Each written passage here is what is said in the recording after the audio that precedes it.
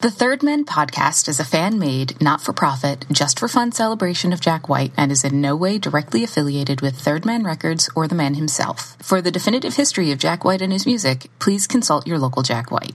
And for everyone else looking for a home, you found one here in a place so seedy. Enjoy!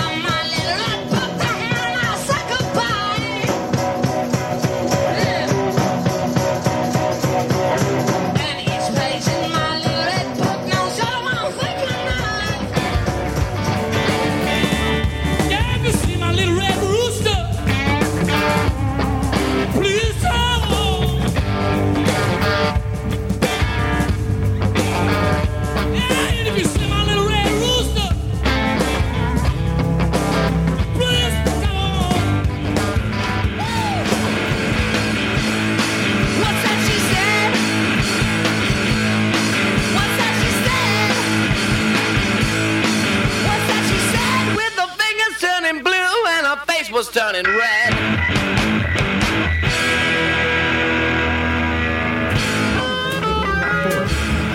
And I remember asking Mommy, why is Daddy running? I remember her hollering, to put your little red shoes away, honey, when you get home. Can you believe that? So I wrote a song called Put My Little Red Shoes Away. You know, they're my little red shoes, and I don't want them to be dirty. In the morning, Redbird. Soon in the morning, Redbird. Soon in the morning, Redbird. Soon in the morning, cat got the redbird. Soon in the morning, cat got the redbird. I ain't never had a redhead. I ain't heard about the way they were. One who lost him, almost left him. All he did was a redhead girl.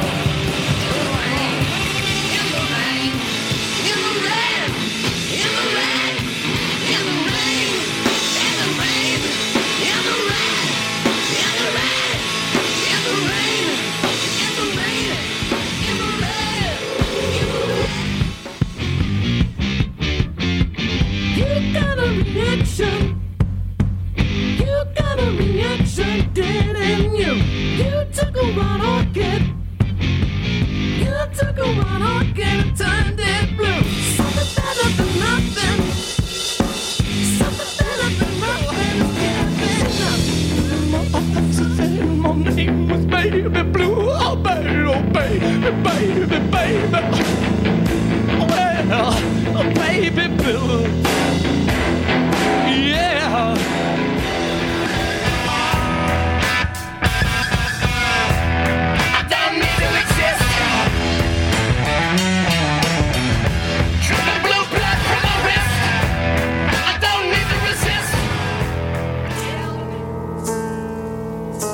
White moon breaks open the tune of a deserted cartoon that I wrote. He's smiling back at me and saying everything's okay, as long as you're inside my blue veins. Your blue veins. Yeah, I'm the feeling that you get. Welcome back to the Third Men podcast. I'm just going to jump right in. Welcome back to the Third Men podcast, the Jack White History Program. I'm your co-host, Paul Kaminsky. And I'm your other co-host, James Kaminsky. Paul, that's how we should start every episode right now, is just, this is the intro now. Yeah. And we're joined here. We don't normally bring people into this sacred pre-interview space. Let's call it the foyer, the podcast foyer. We don't normally bring people in here because it's got all of the good rugs and china out, and there's plastic on all of the furniture to preserve it, and there is butterscotch candies in that dish over there. I'm really painting a mind picture for everyone. Yeah, it's the room that, as my wife would call it, holds all the pretties. Mm-hmm, the pretties. The things you can't touch because if you touch them, they'll break, and you'll go to you'll go to jail. Just a lot of cherubs, many cherubs. Yeah, we'd like to welcome back to the program Alex Giraldi and Jordan Collins from Copper Sound Pedals. Hey. Alex and Jordan, welcome back. Thanks, guys. Appreciate you having us again. Yeah, happy to be back. It's good to have you back. So there's a new pedal. No, I'm kidding. Yeah, so when last you guys were on the show, we brought you on to talk about the new triple graph pedal from Copper Sound Pedals, which is doing gangbusters over at Third Man Hardware. We're very happy and proud of you guys, so golf clap right there. Yes. We'll talk in a second. Thank you very much. We'll talk a little bit more about that in a moment, but today, just to introduce for everybody, so we're going to do an episode today with Alex and Jordan where we have nothing to do with pedals, but we have some unique insight from their brains on the topic of the history of Jack White and color. So sort of a sound and color episode. And as people know, especially people who've been following Jack for a long time, he's the type of artist that has a special relationship with color, almost in a branded sort of way. He's very acutely aware of image, not in a sort of the shallow sense of the word, but in the sense of providing a visual to go along with music. And Alex and Jordan are going to walk us through the history of that merging of sound and color on an episode I think we're calling Sound and Color. And we're delighted to go over this because we've talked about it a bunch on the show over the years, and we've just never dedicated an episode to it before. Yeah, I am excited to talk about this in general. A lot of people have recommended a YouTube video that goes over this subject, Jack White's use of color, and I have to say I have never watched it. So if we go over well-trodden territory, I apologize. I did, James. I did, and it's actually quite good. Oh, Yes. good. Yeah, no, I've been recommended it. It's a YouTube video that people recommend, so naturally I avoid it. And it was from a crazy aunt during a family reunion. Yes. Yeah. She was not let into the foyer. It caused some problems. But yeah, it's an exciting topic. Well, at least a very prevalent theme throughout Jack's work, and something that we, like Paul said, have gone over.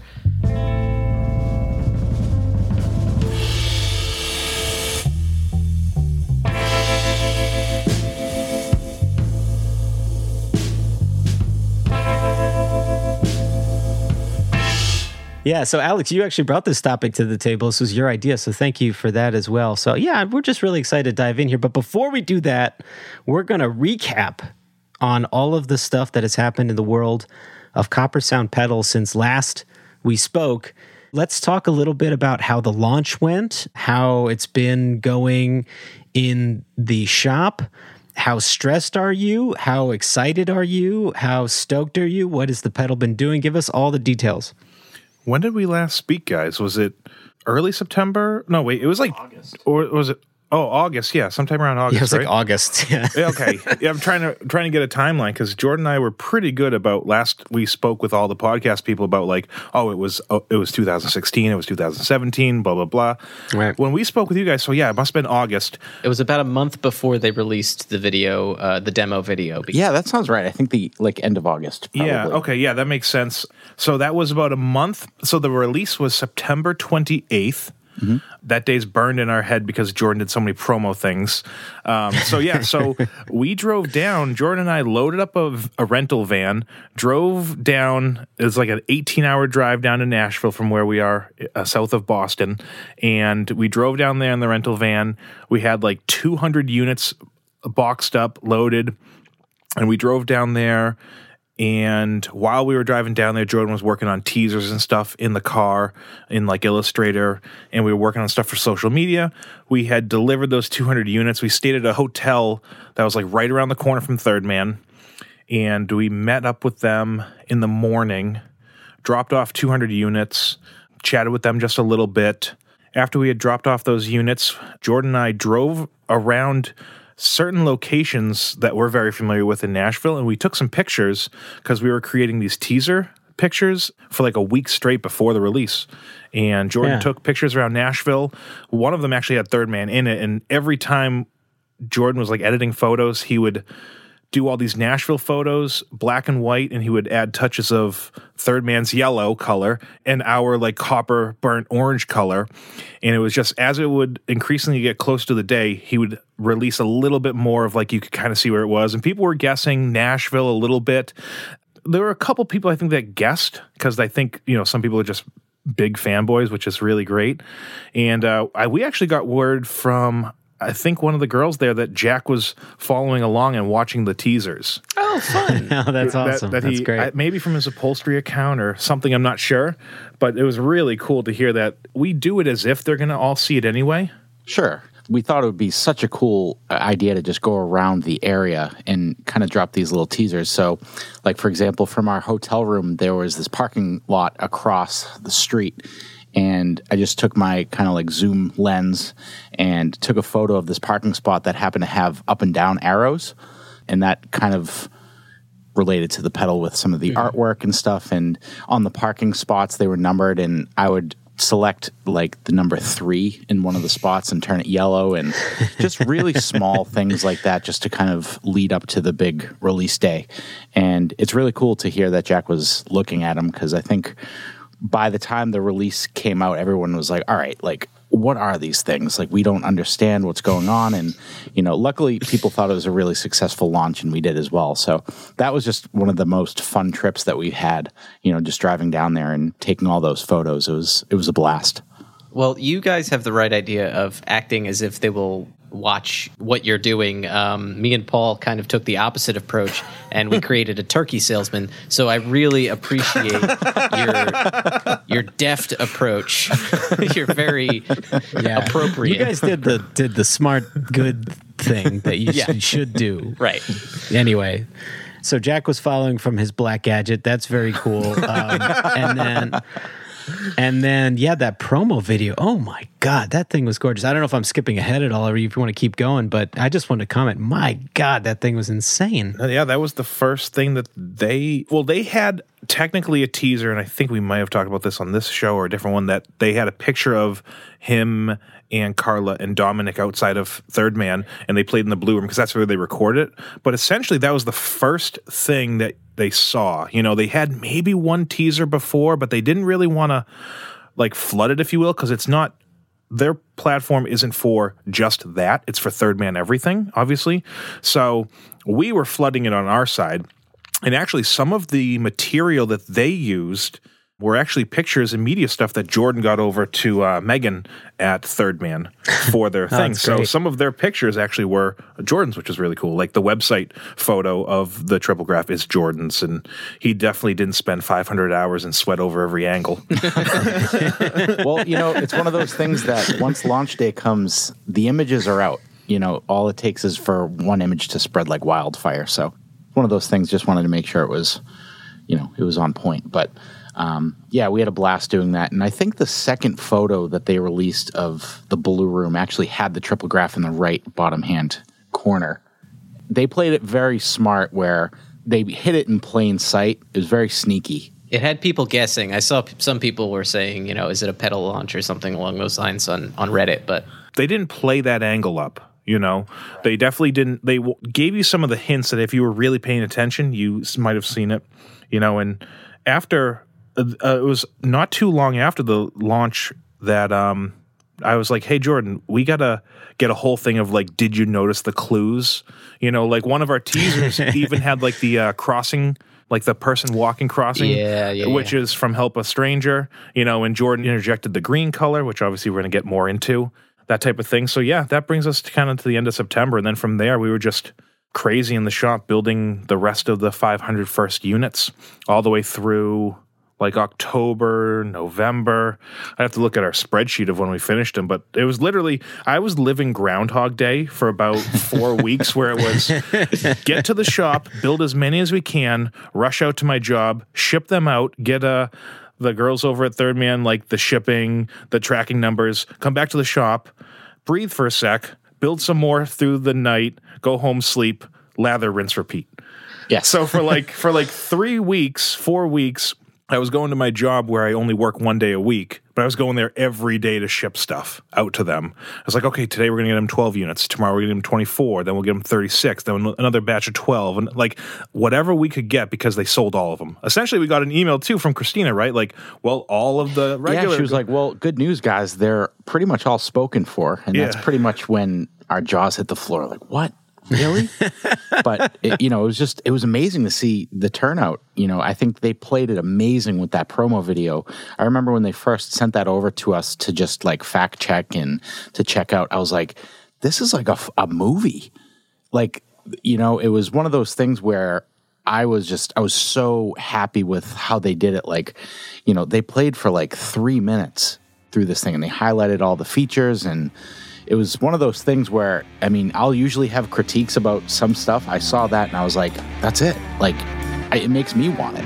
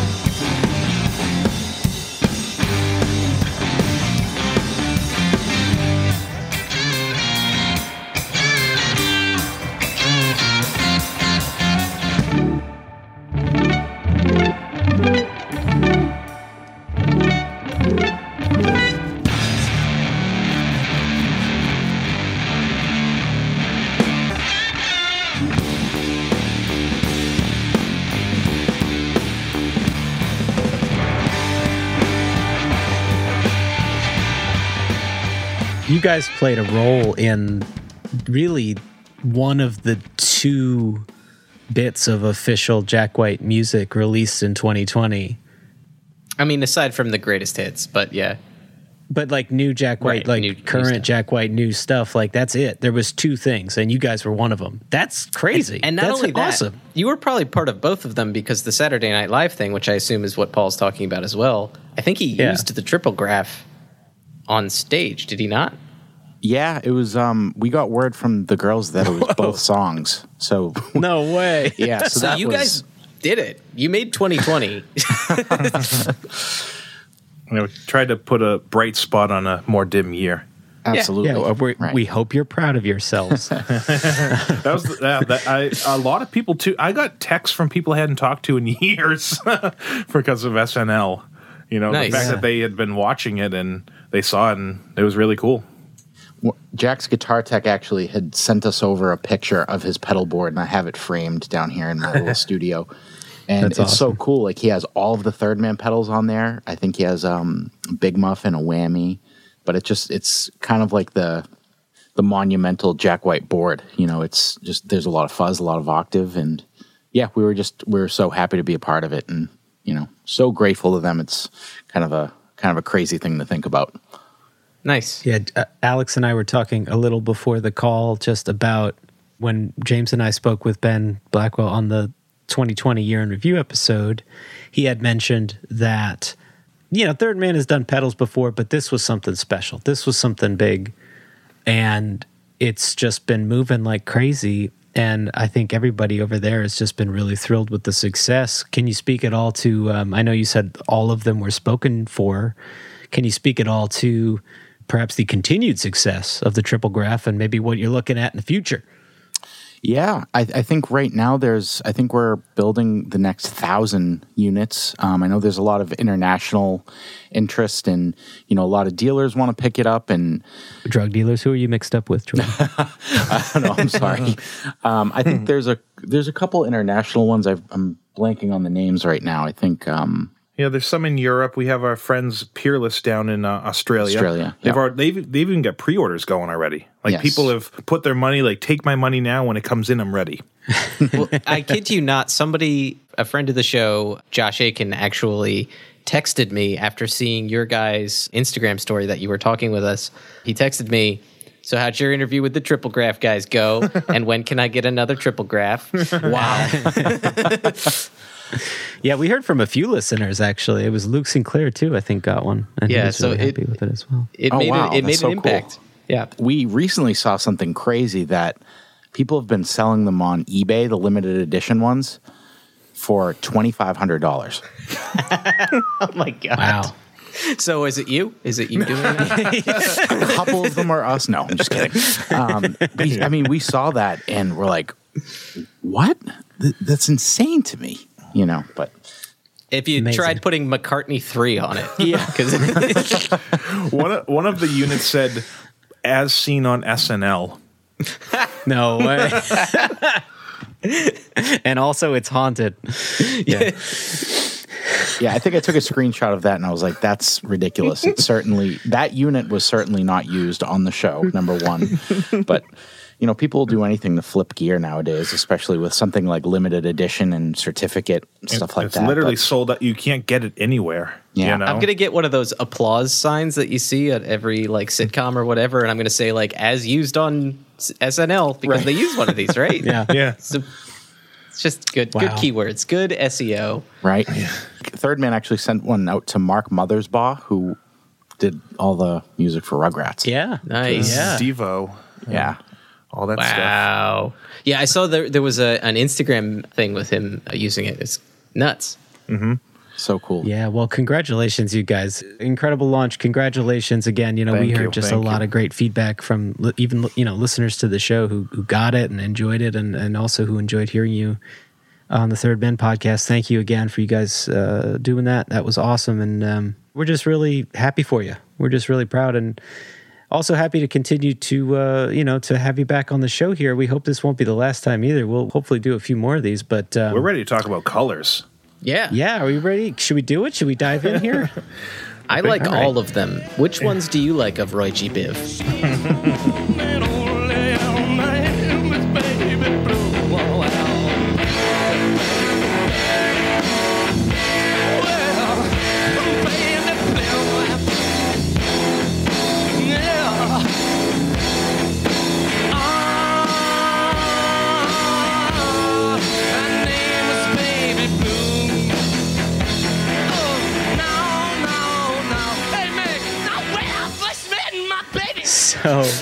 So Jack White in Color. So we're going to talk a lot about Jack here, but I thought just to open, I would give a little bit of a rundown of a brief history of how musicians, a couple notable musicians, I picked 3 because Jack, but a couple, musicians or painters and vice versa have interacted with one another over the years and how sound and color has kind of a history that's been steeped in music for quite a while. But I'll start here with Jean-Auguste Dominique Ingres.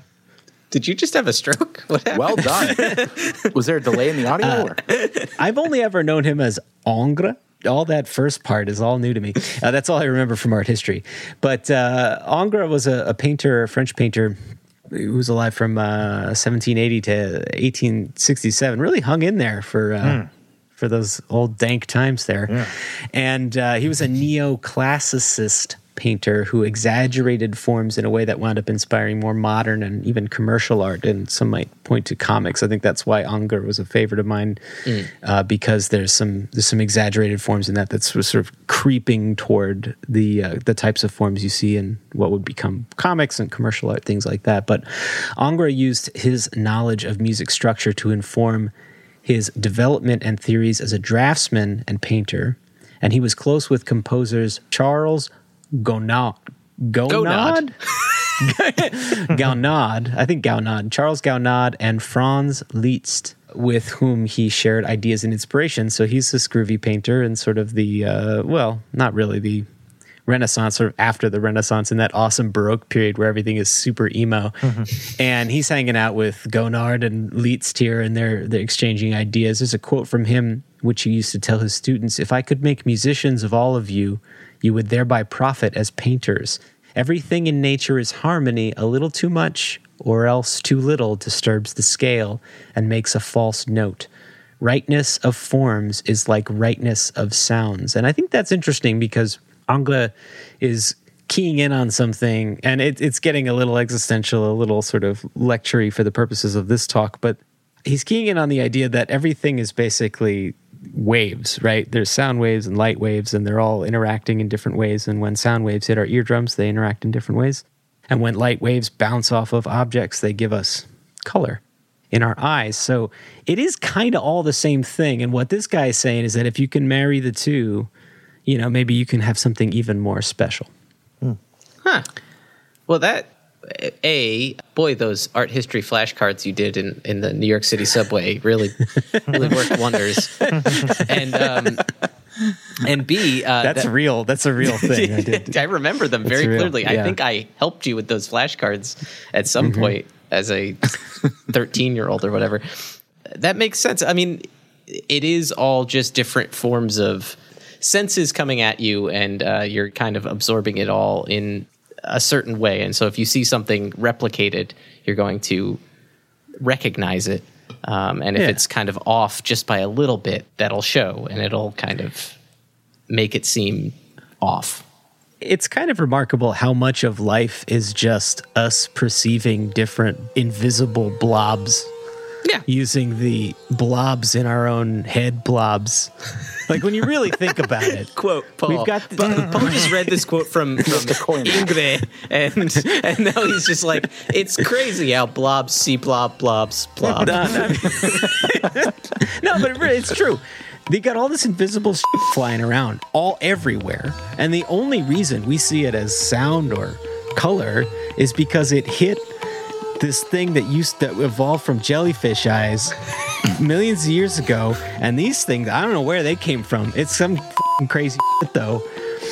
And that's the only reason we could see them. So, of course, there'd be some connection because it's all just coming in through our own sensory perception. So, really, all of art, really, all of existence is perception anyway. So, why wouldn't art and music be married?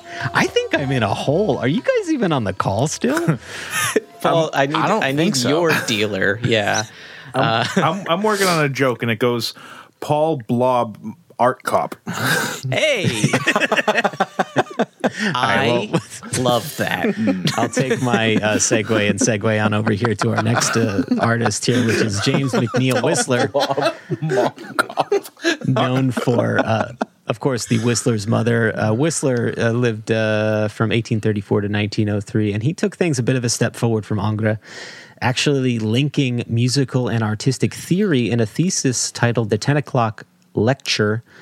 Those ideas would basically become the foundation of a post-impressionist and abstract art movement, which would happen later on in the 1900s and would evolve into the De Stijl and neoplasticism movements. So now we actually start to get some direct Jack interaction here. But Whistler was quoted as saying, "Nature contains the elements in color and form of all pictures as the keyboard contains the notes of all music. But the artist is born to pick and choose and group with science and knowledge these elements, as the result may be beautiful, as the musician gathers his notes and forms his chords until he brings forth from chaos glorious harmony." So not only do we have the reference to De Stijl, which obviously has a history with Jack White, which we'll get to, but he does talk about bringing harmony from chaos, which I don't know if Jack does that or maybe the opposite, but he certainly plays with the idea of chaos and navigating chaos. Well, doesn't he play one of his hollow bodies as a harmony guitar that he usually plays live with some chaos? So maybe there's your link. Yeah, True. could be. Interesting. He really kind of embodies the 19th century ideal of making nature orderly. And I kind of appreciate that. Well, I mean, not to belabor this, I'll bring it to the last artist here, but what I tried to do is just find people that kept kind of spinning it further and further to Jack. And this last one here, Wassily Kandinsky. Wassily? Wassily. Wascally Kandinsky. That wascally old Kandinsky, who was around from 1866 to 1944. Okay, now it's when things start getting a little more direct. So Kandinsky is the founding father of one of the founding fathers, I should say, of abstract art, neoplasticism, and a contemporary of both Piet Mondrian and Theo von Doesburg, who are the founders of the De Stijl movement. Which, again, we made reference to listeners to the show. At this point, I should mention, of course, there's a White Stripes album called De Stijl, which you know, and Jack and Meg in it play with a lot of the visuals from the De Stijl art movement. Back to Kandinsky here. Kandinsky sought to use abstracted painting to replicate the melodic, spiritual, and poetic power found in music. He was a follower of synchronism, which was the idea that color and sound are similar phenomenon, and was fascinated by the notion of synesthesia, or the merging of two senses, particularly of sound and light. And this is via Wikipedia. The earliest recorded case of synesthesia is attributed to the Oxford University academic and philosopher John Locke, who in 1690 made a report about a blind man who said he experienced the color scarlet when he heard the sound of a trumpet. Now, I should say there is some dispute there over that John Locke quote, whether he was just being flowery with his language or it was a literal actual thing. But synesthesia is a thing. In fact, I think it's come up on the show before, James, once or twice. I think it has. Also in joke form, we've definitely joked about it. But it is real. I feel like we talked about it with Bobby Harlow, maybe? Maybe. Yeah. Sounds right. But synesthesia is cool. Like, synesthesia is literally the embodiment of what we're talking about today. It's like the merging of being two able things. to taste colors or, That's the see sounds. Yeah. That's that religion Tom Cruise is in, right? Yeah. He's a short man. I'm a synesthesiologist. I think there's a lot of songwriters that claim to have this. Yes. Really where they draw inspiration. There's a lot I feel like there's some famous ones, too. Totally. There's a lot of friends at art school who claimed they also had this, but I feel like most of that's bullshit. Right. However, it is real. It felt like too many people at my art school were saying they had it, and I was like, it's just too many. This seems wrong. So anyway. 75% of the class does not have synesthesia. Yeah, no, that doesn't make any logical sense. Well, I'm going through a list on Mental Floss of artists who claim to have synesthesia, one of which is Tori Amos. Hey. who claims to have unspecified synesthesia. Ooh, I hear something. It's not a sound. Duke Ellington, who apparently had chromosthesia. I guess chromosthesia is a offshoot of synesthesia. He said, I hear a note by one of the fellows in the band and it's one color. I hear the same note played by someone else and it's a different color. When I hear sustained musical notes, I see just the same colors that you do, but I see them in textures. If Harry Carney is playing, D is dark blue burlap. If Johnny Hodges is playing, G becomes light blue satin. That's interesting. Huh. Wow. And I guess chromosthesia has another famous musician here claiming to have it. Billy Joel. Sir William Joel. The man who sang about my town, Allentown. Yeah. I'm looking up a couple more here. Oh, we got Pharrell Williams. I saw that one. He has it. Yeah. With his big fun hat. What colors is he seeing in there? Our old friend Franz Liszt, who we talked about earlier, claimed to have had it. I was trying to remember where I remember this one from, but I think Phineas O'Connell has it. The Billie Eilish's brother. Right. yeah. Yes. Charlie XCX. Interesting. Van Gogh. Fascinating. Anyway, so that's like the classical history stuff that is leading into like where we're gonna land here with Jack White and the history of his relationship to color. Now, we mentioned the De Stijl and neoplasticism art movements. Just to get into a little bit more detail about that, De Stijl was a Dutch art movement, also known as neoplasticism. So it's like De Stijl is kind of an offshoot of neoplasticism, because I think neoplasticism just means new art. But they were basically, there was like founding fathers of the neoplasticists, and Piet Mondrian was one of them, and I guess some of those others that I mentioned before were too. I was thinking of it in terms of like, it's like indie rock versus like indie hip hop. There's like the same kind of idea, but a different vibe sort of thing, I guess. I don't know. Listeners to the show will remember that Jim Diamond, producer of the first White Stripes album, the self-titled album, and a contributor to the De Stijl album himself, was in a group called the Neoplastics, named after the neoplasticism movement, which is interesting.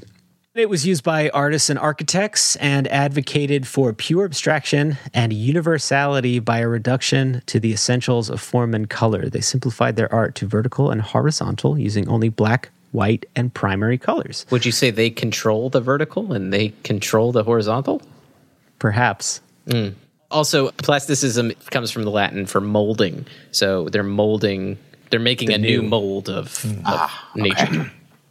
Yeah, I feel like this is a lot of me talking, so please feel free to interject, everybody. No, this is cool. Actually, this is really interesting.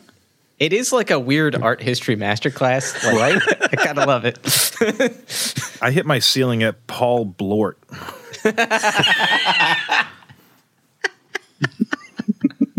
I've maxed out on this episode. Mondrian wrote, as a pure representation of the human mind, art will express itself in an aesthetically purified, that is to say, abstract form. The new plastic idea cannot, therefore, take the form of a natural or concrete representation. This new plastic idea will ignore the particulars of appearance, that is to say, natural form and color. On the contrary, it should find its expression in the abstraction of form and color, that is to say, in the straight line and the clearly defined primary color. Now, primary colors are what Jack uses or prefers to use. Primarily. At the very least, in the projects that have him at the heart of them, should I say, or him as the defining aspect of them, if that makes any sense. I'll get into that more in a moment. But De Stijl was in large part a reaction, and I found this interesting, and it's kind of like a little depressing, but the De Stijl movement was, I guess, mostly a reaction to the devastation of World War I, where artists associated with the movement aimed to develop a universal language of art that could transcend different geographic and temporal boundaries and appealed to a broad, cross-cultural international audience. Pure abstraction symbolizing peace and harmony was reached only through minimal essentials of line and shade. So what this says is that these guys went as simple and basic as possible, which served the purpose of touching people in a very basic, instinctual way, but also in a universal way. And I guess what I would say is that Jack's use of this kind of art form, or maybe even his interest in it, taps into that universality, either by accident or on purpose, and helped make the White Stripes the type of mass market rock band that they became. It's probably what took other bands in Detroit, as well as the Stripes themselves, by surprise. The embrace of them was so universal. It was so, like, for a two-piece rock band from Detroit playing that kind of music at that time, it is kind of unusual that they gripped people in that way. But I guess part of it, you could say, was that universality, and one of the aspects of that was Jack's use of color. Right. The movement could reach audiences that didn't have to be educated or could have been childlike or whatever. Everybody can kind of appreciate that these are, straight lines and blocks, and they can understand what this is. Whether or not you think it's good or not is up for debate. I mean, I personally do, but and the White Stripes kind of went with that childlike philosophy of simplicity in their music as well as in their aesthetic, and that childlike philosophy was able to kind of reach a broad audience, like Paul was saying. It's kind of like art in general has often been used, especially during like the European like Dark Ages and whatever, to reach audiences who could not read. So you would see, you go to churches and you see these huge scenes that are kind of sculpted into cathedrals and everything. And that's so that people can actually understand the stories that are being told, because not everybody can read. So the art can really kind of transcend the man-made language into the other kinds of symbolic languages. And there's nothing more symbolic than kind of De Stijl. It's all symbols. It's nothing but, right, if pardon the pun, distilled symbols. Hey, well done. Thank you. Well, the singing, you talk about church, and that's very Jackie too, but the singing too in church, right, is to reach people on a basic level as well, yeah, partly, yeah. And it's what sticks in your head, just the same as the visual. The thing I remember most from church is the songs, and I haven't been to church in a long time, but I remember the songs, right? Because songs can stick in your head. It's like a method of unity. You kind of all come together. And if you're some of the many synesthesiologists like Tom Cruise out there, you'll probably hear the Distill movement through these songs. So, James, how are your thetans these days? Are they doing all right? they're great. I just want you to know they're great. They're I think in a volcano. Is that something to do with it? Who can say? Look, the last time I read Dianetics was never, and It's holding a door open somewhere. well, I was offered a copy of it at the Scientology Center in Manhattan that I went to as a joke on a date with my wife. We went there and just like, hey, this is interesting. And somebody's like, here's a book with a volcano on it. And I'm like, that's fun. And they're like, what other works by this man have you read? And I'm like, I don't know, some of the science fiction ones. They're like, none of it's fiction. And I'm like, okay. Okay, person. Jesus Christ. Well, that universality, I mean, all of this is Jack-based, not the Scientology part, but the religion, certainly, because Jack's, is a religious dude, very into his own Catholicism and spiritual beliefs. And yeah, I'm sure some of that rubbed off on him. I'm not sure, obviously that he had a fascination with the digital art movement. He had the fascination with the next thing I'm going to mention here, which is also a simple thing, but I want to just bring up Flat Duo Jets because it's a bit of a stretch to say that they were making conscious color choices, I think, but they did boil things down to the essentials. And on some of their releases, there is kind of a black and white thing happening. The Third Man reissue of Go-Go Harlem Baby, for example, had black and white split color vinyl, and I don't know if that's by accident. I mean, obviously there's Dex's guitar that is iconically black and white, but, it's that simplicity, it's that universality, it's those things that are touching Jack's mind in that tender late teens, early 20s time frame that I think is helping inform all these decisions. He just had the zeal, I think, to continue it forward where a lot of people might not. Yeah, he acts as an art director in his groups, and I think he sees all of these things through the eye of an artist, whether it be an upholsterer or a musician or what have you. He's trying to see all angles of whatever he's doing. Is that you? In the blue, is that you almost everywhere? I hope you find loneliness with him, whatever dark night you're in. The night is so lonely to the cold. I hear you, can you? So we'll jump in here to the different bands and eras of Jack that he has color-coded over the years. All of Jack's projects do get a unique color scheme generally. Sometimes it's a little looser than others. And those colors tend to, in most cases, come in threes because Jack. When discussing his fascination with the number 3, the concept of 3 colors also came up. Quote, 3 can be translated in so many ways. There's the Trinity in Christianity and objects in the world. A traffic light. A table can only have 3 legs and stand up. Or a wheel on a car can only have 3 nuts to hold it on. There's a definition about that. The biggest occurrence, and he's talking about the self-titled album, is in The Big 3 Killed My Baby. It's 3 chords and 3 verses, and we accent 3s together all throughout that. It was the number I always thought of as perfect, or our attempt at being perfect. Like a traffic light, you couldn't just have red and green.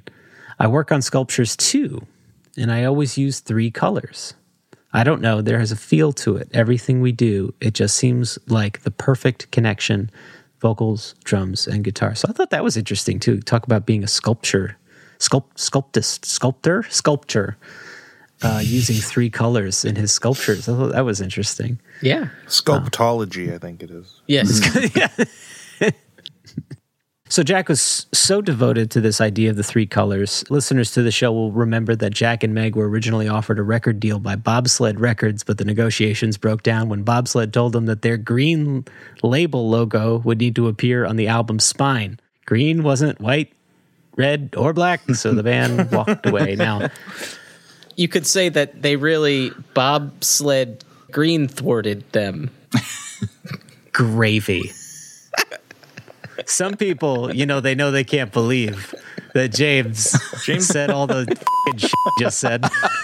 You guys do this like every week or what? Is this thing on? Yeah. Unfortunately.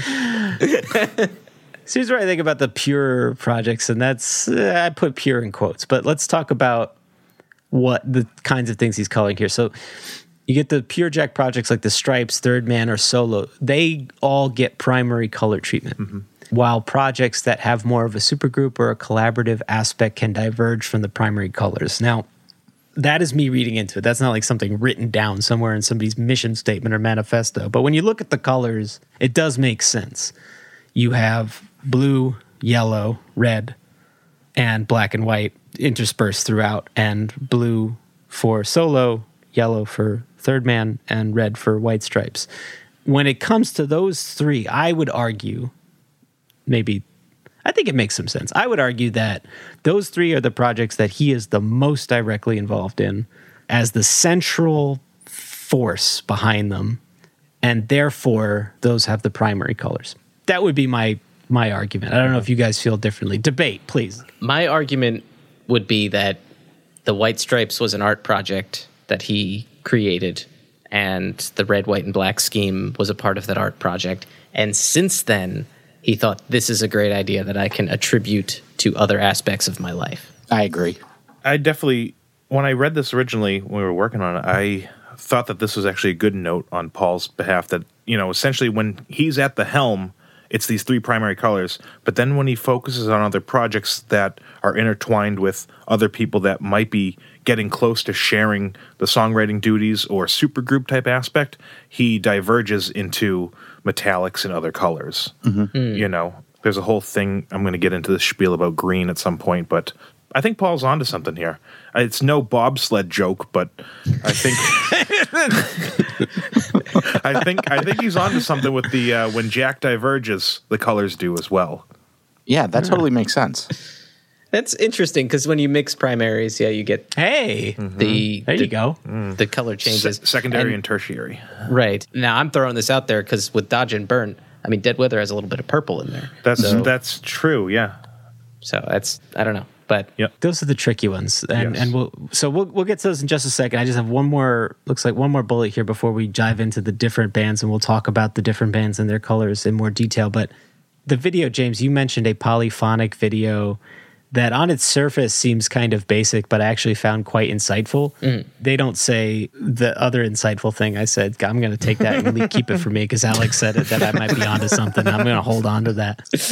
But they do point out, and I found this particularly interesting, they point out in that video that it's common for major corporations to use color to establish brand identity, which that doesn't seem terribly insightful, but yellow and red at McDonald's, green and white for Starbucks, blue and white for Facebook, etc. It's uncommon in pop music or for artists to brand themselves in the same way. That I found insightful. The corporations do that all the time. Those color schemes are very ingrained. But when it gets to a pop star, typically what you find is like, this album has a color scheme, if you're lucky. Like if the musician is thinking in those terms, like this album maybe has a color scheme, or this.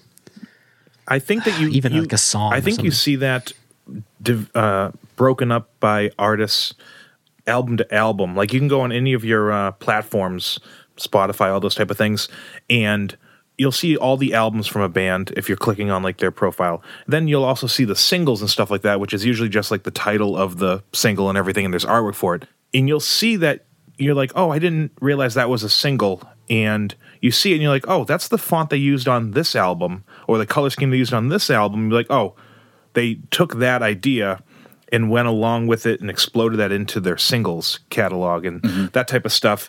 And throughout like year X to year Y, they kept that color and branding in that font. And then when they came out with the next record, they didn't keep doing that. They had a new clean font. And then the next one, they did a handwritten font. And you could always kind of tell it that way. A lot of bands are really good at that. Or even with concept albums. You'll definitely see some people stick to certain things and kind of box themselves in, where they won't kind of go out of the box, so to speak. They'll stick to a couple colors, or they'll stick to, a couple different key elements. I think it also really goes to what the artist intends the product to be, because Jack is intending the white stripes to be the product. And I use the white stripes in this instance because that's the most color coordinated, as we've mentioned. But as opposed to a band having a style guide for an album and then changing the style guide for the next album, I mean, there's obviously a style guide for a band, you know, they'll have their logo or whatever. But aside from that, Jack sees the band as, you know, you can't deviate at all from that style guide of the band. So you know, everything's going to kind of bleed from that into what you make, which is a kind of next level thinking. Because like you were saying, you know, it changes from album to album with most artists. You know, you'll still get the logo, but everything else is its own unique product. Whereas this is a series of products. Like you go to Best Buy and you see all of the White Stripes albums. I don't know why I use Best Buy in this, but whatever. That's okay. But you see all of their albums and you can go, well, that's a set. That's a set of albums. But if you look at any other band out there, for the most part, you'll be like, well, these all look vastly different. Even like the Beatles, like every album looks so drastically different. Right. It's kind of all over the place. Yeah. Each album has its identity, and it's inside that album. It expands on that identity. And with the White Stripes, it was kind of like the identity is the discography itself. It's not, they're not separating each album. Essentially, they were creating a box set from album one. You know, they kept that theme going. It also separates the idea that this is a unique thing that you should be concentrating on, like this particular style. They wanted you to concentrate on the music and kind of realize that this is just the Stripes. The visual aspect is at once removed from the equation by making it all the same, but also put in the forefront of the equation by making it all the same. And that's what that polyphonic video does so well, is they really equate it to like McDonald's. When I see a yellow M on top of a red square, I think about French fries and hamburgers. Now that's the merging of senses right there. That's what corporations know to do, and they know to keep that branding as consistent as possible, because they're trying to build those sensory links for everybody in a universal kind of way. It goes back to what we were saying about merging the senses and making this universal thing and in the case of corporations, it's to sell you something. In the case of Jack, I think in the case of Jack, you could also make the argument it's to sell you something, I guess, at the end of the day, but it's also for sort of an artistic pursuit of like truth, you know, because that's really at the basis of what I think he's going after, is like he wants to talk to you, he wants to show you, so he wants to play you this music, and he's trying to do it in as simple and a relatable way as possible. Yes, and McDonald's makes all their Happy Meal toys out of neoplastics. Yes. Thank you, James. They use a quote in that video from Dwell, where I don't know what Dwell is. It sounds ominous. That's where Jack says, I think the newer generation especially needs to see music. They need to see it in front of them as well as hear it. If my brothers hadn't put albums in front of me when I was a kid, I wouldn't have known anything about them. That goes to Alex, what you were just talking about with the visuals associated with different albums. But we'll move from there into the different groups. We'll finally get into it. So we've been talking about this a little bit already, but Copper Sound fellas, why don't you take us into the White Stripes, Red, White, and Black.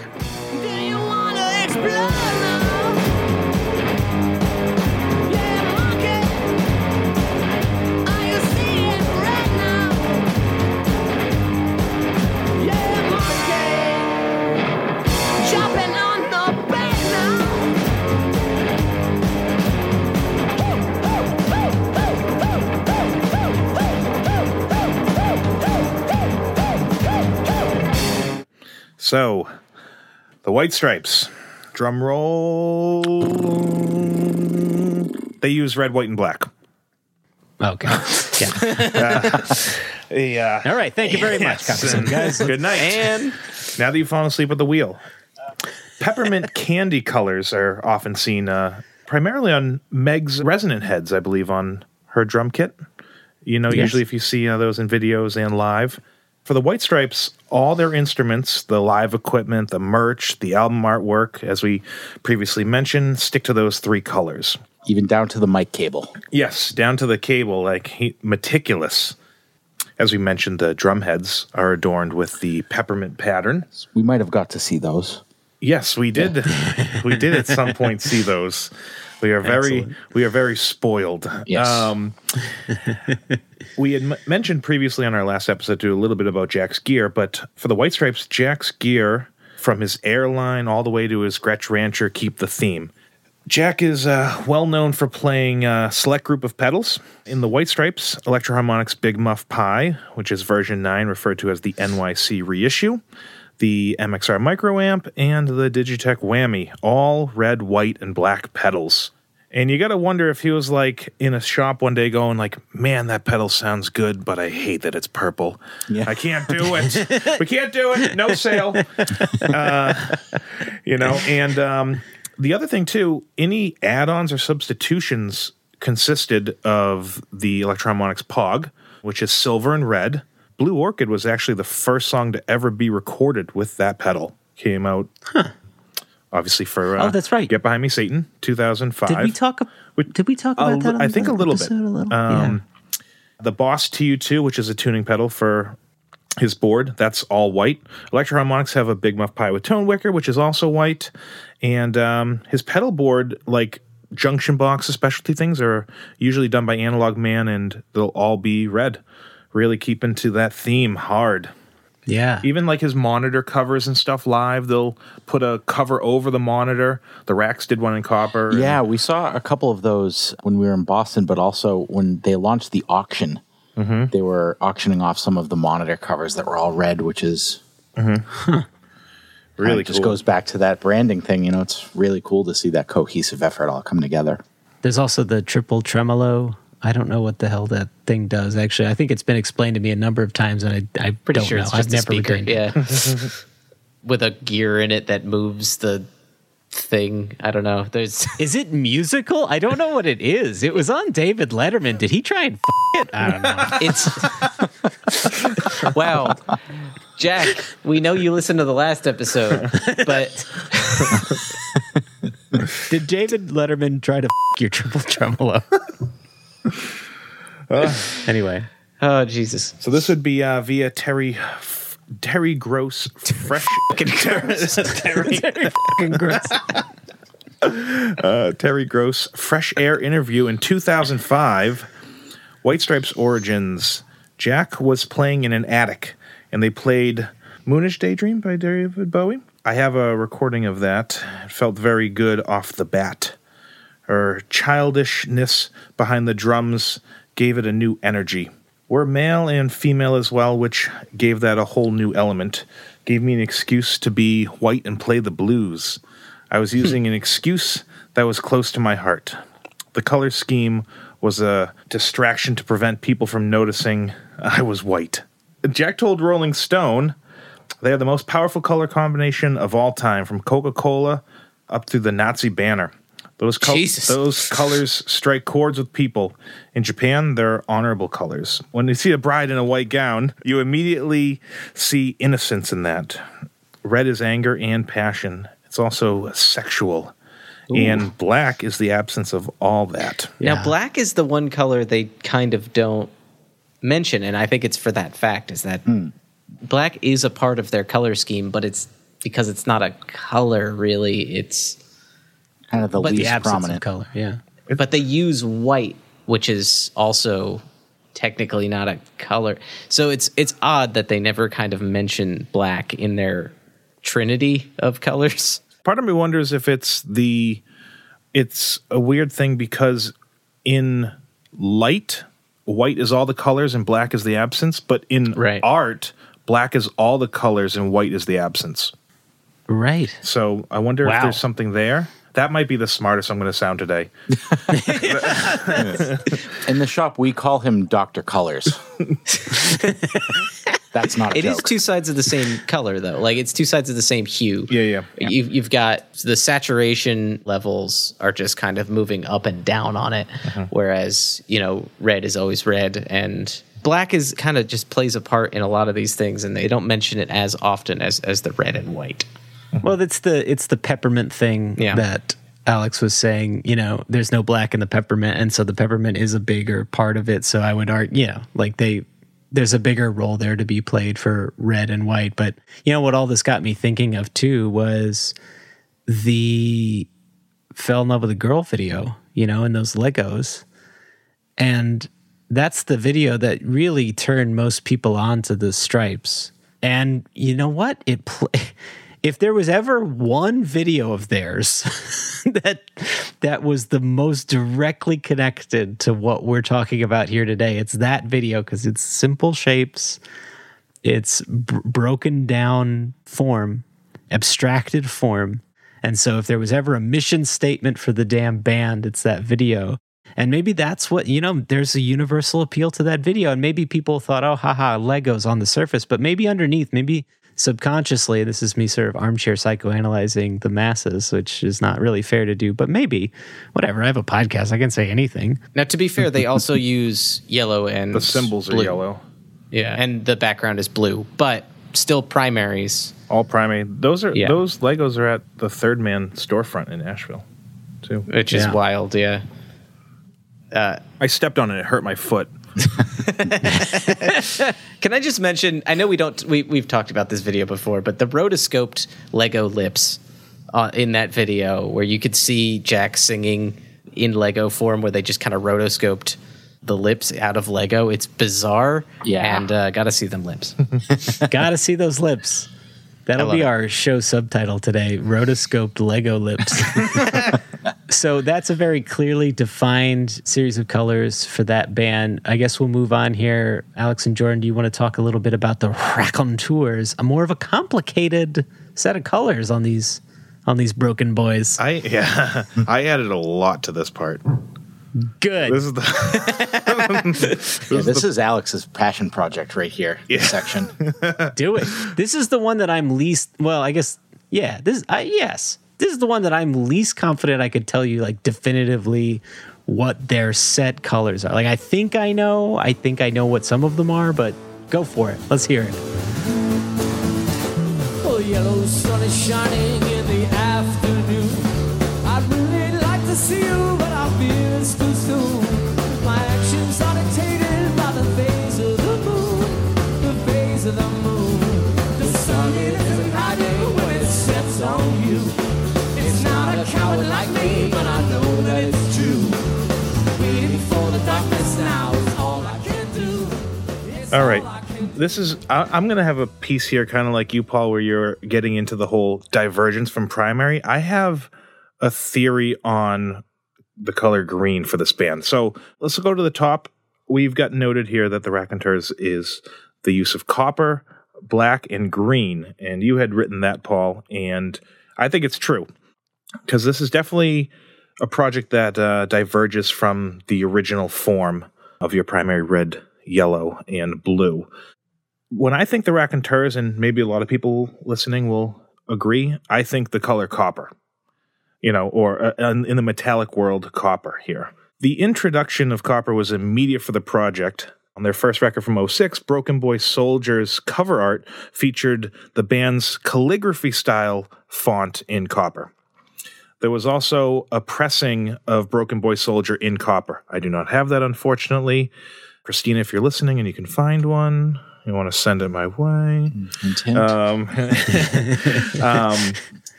Now, here's where my theory comes in for that. They did a single for, obviously, people know Steady As She Goes as one of their big songs, or probably to the date still their biggest. Even they had a music video where Jack was actually the Copper Kid, and they were racing down for one of the videos. Remember that? Yes, it includes one Pee Wee Herman, Paul Rubens is in it. Paul Rubens, yeah. They have a single for it, which I have in my collection, and the Steady As She Goes single, which has the Bane rendition as the B-side, that has on it, maybe people not driving can look this up, but the single for that has the four band members. I think it's kind of like got a time-based thing going on where like you can see the members moving to two different type of things, if you guys can look it up. Yes. There is that green color in that single. So they're it's almost at like a little bit of like a neon-y, not quite like Slime Time Live as Jordan would call it green, but it does have like, it takes on like a little bit of like a neon Kelly, if you will. So that's where I think that green comes from, and we'll find it back in 2019. So anyway, going forward, for Jack's live rig, he kept a lot of his staple pedals and added some new ones. However, this time around, we see his entire pedal board decked out in copper, which kind of became, at the time, a big thing on the internet when people were looking up Jack's gear and all of his little doodads and gadgets and whatnots. Yeah. Pedals that aren't normally colored that color were turned into copper. So, like, as I mentioned before with the White Stripes, all his stuff was red, white, and black on his board. But those pedals... They came like that. Yeah, just out of the box, they were that color. So when Jack grabbed a pedal that was red for this tour, they were rehoused and refinished in copper. You can also find live clips where green lights are used. When I was doing some of this research, I found some clips from like the Consolers era where you'd see on like the back of the members, you'd see those green lights, which they use primarily in the Help a Stranger tour. So pressing on, we also see a Gretsch triple jet in all copper. So that's Gretsch is the company, the guitar company and drum company that makes a lot of the guitars that Jack used for this project. This one was custom made by luthier Randy Parsons. If I recall correctly, I heard a story that Jack had another copper guitar made, and even the frets, which are the pieces of metal on the fingerboard, were copper. However, copper is a much softer than standard guitar fret wire, and the story goes that the frets only lasted a show or two, which you wouldn't be surprised with Jack. You know, he could break a bowling ball. So that's the folklore behind that. Really cool guitar. So here's another Rack's history pre-Help a Stranger. He also has the Gretsch Triple Green Machine. I was hoping you would mention the Green Machine. Yes, it's also, you can also see it in what does he call it? The Guitar Movie. It Might Get Loud. That's right. It appears during the Racks. The guitar was a single cut that Randy Parsons, the luthier for the other one, made into a double cut. Jack also had Randy install a Shure 520DX harmonica microphone into the guitar and attach to a retractable spool, which you could kind of like, if you think of like a cord on like a vacuum that you could like pull and it would retract like itself into there. Yeah. And you could see him some live performances using that. Now here's another note. The 520 is also commonly referred to in the gear world as the Green Bullet. So again, green comes up in his Green Machine guitar. Until you brought these up, I had no real conception that green played this much of a role in their scheme before. This is a passion project, Help a Stranger. Paul. No, it's awesome. I'm really shocked because now that you say it, I'm seeing it everywhere. I have I'm like, pictures in my basement with like twine intertouching different pins. Like an investigation. Yes. You understand? I'm going to go scour my record collection after this. And this should be a thing for your listeners. Like they post pictures online, find the green or the Raconteurs green is the tag, and like here's all the times green was used. I love that. It's been his long con. Yeah. Yeah, right. So, cool. back to the Racks, which again, we're talking a lot about green, but we're going to get back to copper here for a little bit too. So speaking of mics, Jack would also tour with another lo-fi mic because the Green Bullet is a lo-fi harmonica mic. He would tour with another lo-fi mic set up above his amp. You can see this in stuff like Live from Glastonbury. You can also see it in From the Basement that they did during the Consolers era, where they did technically 4 songs. This is the Copper Phone from Placid Audio. I was fortunate enough to meet Mark, who made this for them and made the Copper Phone at one of our conventions before. Really nice guy. Yeah. They make awesome stuff. Yeah, this is the microphone that shut down the Dallas airport because they thought it was a pipe bomb. Oh, if you guys remember that. I feel like you guys talked about that before as well. So this microphone runs through the Z-Vex, which is a company up in Minnesota by Zachary Vex. This runs through the Z-Vex Tremolo probe to act as a kill switch for vocals. The Tremolo. Yes. Probe. Tremolo. The Letterman button. Yes. Keep it up and you're going to have to go to the corner. with the dunce hat on.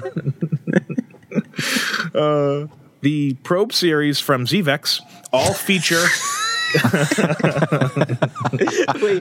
Wait, last time you guys were on, we laughed for a solid 5 minutes about Big Muff Pie, and now we're laughing about the Probe series, and I'm very apologetic.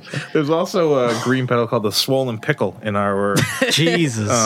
Yeah, it's kind of our little corner of the world where people get a little tongue in cheek. Totally. Yeah. You know? Oh, man. Yeah, or pickle in mouth. It's just kind of it's guitar pedals. People don't take themselves too seriously, and it's all in good fun. Sure. Yes. So anyway, back to probing. This is another thing that you got to wonder if Jack liked it because of the aesthetic here more than anything else. The Probe series from Zvex, all of their series in the Probe feature a copper plate on the face of them and act in a similar way to a theremin. So so if you get your hand, when Jack gets his hand close, the effect will be different as opposed to how far away it is. So it's a pretty cool effect. That's awesome. That theremin stuff, all that is magic to me. I don't understand any of that, but it's awesome. One of his guitars has it in it. It might be the Green Machine. I failed on that part, recalling it. So Consolers saw, going on to the album, so as we mentioned with Broken Boy Soldier, you saw that calligraphy style, which was in that metallic copper. Consolers saw pretty much no color in the album artwork department. Pretty much black and white was king here. Inside, like everything was black and white on this record. The 10-year anniversary Vault edition, which I'm fortunate enough to have, actually saw the album with copper accents placed on the album artwork. You guys, I'm sure, remember that. I think it was Vault number 38. Yeah, I'm happy you mentioned that because when you were saying the bit about no color, I'm thinking like, no, that had color on it. But no, I'm literally just thinking of the Vault. Yeah. And it's interesting that they went in and added that after the fact, almost to double down on the copper thing. Yeah. You know, I when I think back to that album, it's so weird. Like, in my head, I go, is it black and white or is it like a sepia type, you know, like that almost that sepia type finish? Depending on where you see it online, it'll be sepia. Some will be black and white. By the way, the Green Machine did have a light-activated theremin. There you go. So it wasn't the Green Machine. This guy's somehow you want to do a pedal with us. So sight and sound, synesthesiastic. That's right. Save me, Tom Cruise. Wait. TM, synesthesia. Synesthesia. That's right. There you go. He got it. That's his next damn album. Have Lily Mae drop that over dinner, and you've got an album on your hands, mister. Pardon my synesthesia. Rounding off for the racks in the color department here, Help a Stranger saw the start of using green in the rack's color scheme. And again, with my theory, seeing it more like prominent. Oh my God, this next sentence you're going to read is blowing my mind. Right? Okay. It makes too much sense. All right. It's like stupid amount of sense. I'm sorry, go ahead. So when copper ages, it turns a bluish green. Maybe there's something there. Help a Stranger was 13 years after Broken Boy Soldiers. Perhaps the band see themselves as aged or seasoned now. How do you like that, Mr. Kaminsky? Mind blowing. That is Like the Statue of Liberty. Of course. That now I don't know if that's a happy accident or on purpose, but either way, that is real. Now, to be fair, I just looked it up on Google, and who knows if this is right, but it takes about 20 years for that patina to build up. So not if you sweat like Jack. Hey, James. Yes, Paul. Hey, shut up.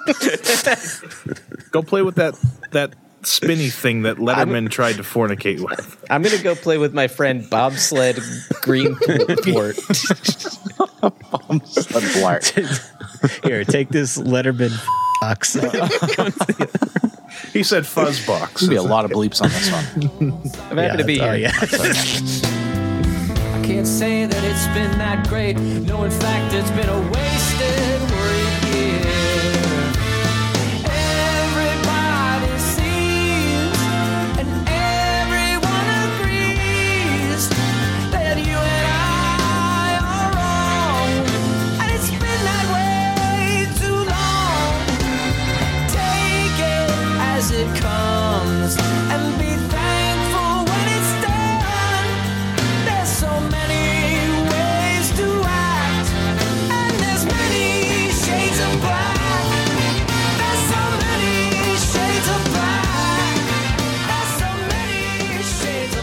Wow. I am aghast. Yeah, Alex certainly did his homework. When I was reading through this, I was like, wow, there is a whole history lesson here. And Yeah. So, I mean, this is really going to impress the ladies, but I didn't have to look up a lot of that. Hey now. It's all up here as he points to the triple tremolo. Yes. Thank you, Alex. That was a revelation. That brings us to the one I did the least research and put the least effort into. It's just the Dead Weather, because I'm not sure their color scheme is all that set. I know, James, you had mentioned some insights earlier, but they're mostly like black and gray, and then like sometimes there's a third element to it, like I would say purple and yellow sometimes. Yellow is the more prevalent color that kind of seeps into Dead Weather projects. So you'll see it on the singles, like the Dodge and Burn That's true. singles that were released, Yeah, mostly that's true. yellow hues. And then the vinyl they were pressed on was also yellow. In the live at the Mayan vault release, that's a yellow hue on top of the Dead Weather, album there. Fair. So you do see yellow quite a bit. And then Sea of Cowards obviously has a lot of yellow kind of.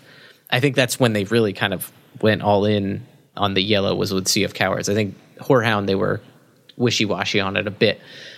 But you do see it on Whorehound. There's a little bit of yellow in there. And then purple starts to creep in, which is the opposite color of yellow in there. So it makes sense because purple starts to creep in Dodge and Burn, and you notice it in bits and pieces kind of on the Dodge and Burn marketing. You'll see it on some of the merchandise and some of obviously the album artwork itself. So, And if you let yellow age for 20 years, it turns purple. Good try. wait just a second. Doesn't iodine turn? No, iodine turns brown. I'm like starting to feel like I want to invest a bunch of time into color theory YouTube videos and stuff to get to the bottom of what that connection is.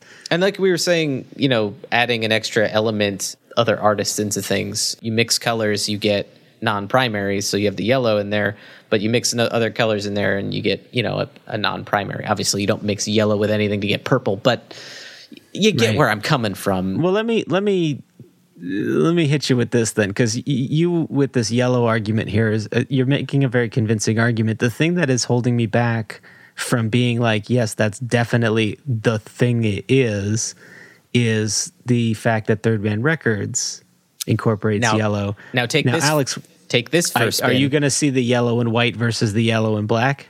No, I'm going to say that Dead Weather is intrinsically linked with Third Man Records as an institution.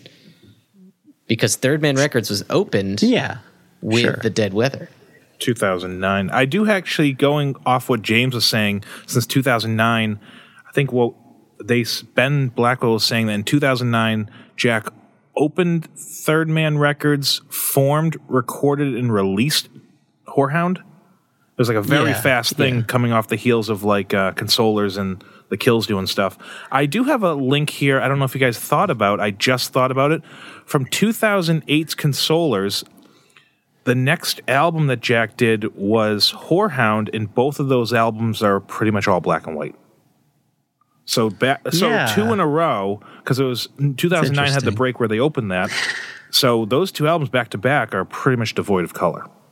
Unless you're talking about the Vault release, which does have copper on it. Well, let me hit you with this.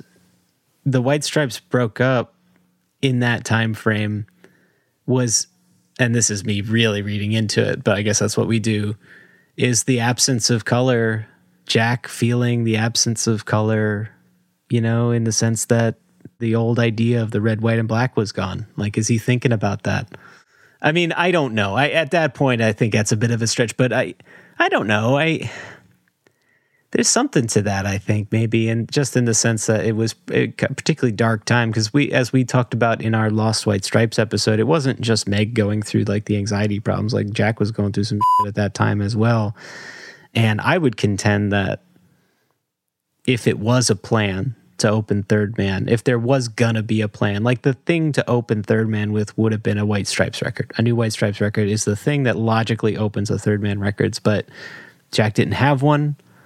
This Dead Weather project fell in his lap, in the sense that it was happenstance. Not that he just like it happened, but like he obviously he willed it to happen, but it wasn't a plan. It just was the thing that showed up, and that's what he ran with. Now, if we're playing Calvin ball with this, I mean, you guys said Jack was quoted as saying red is the color of passion.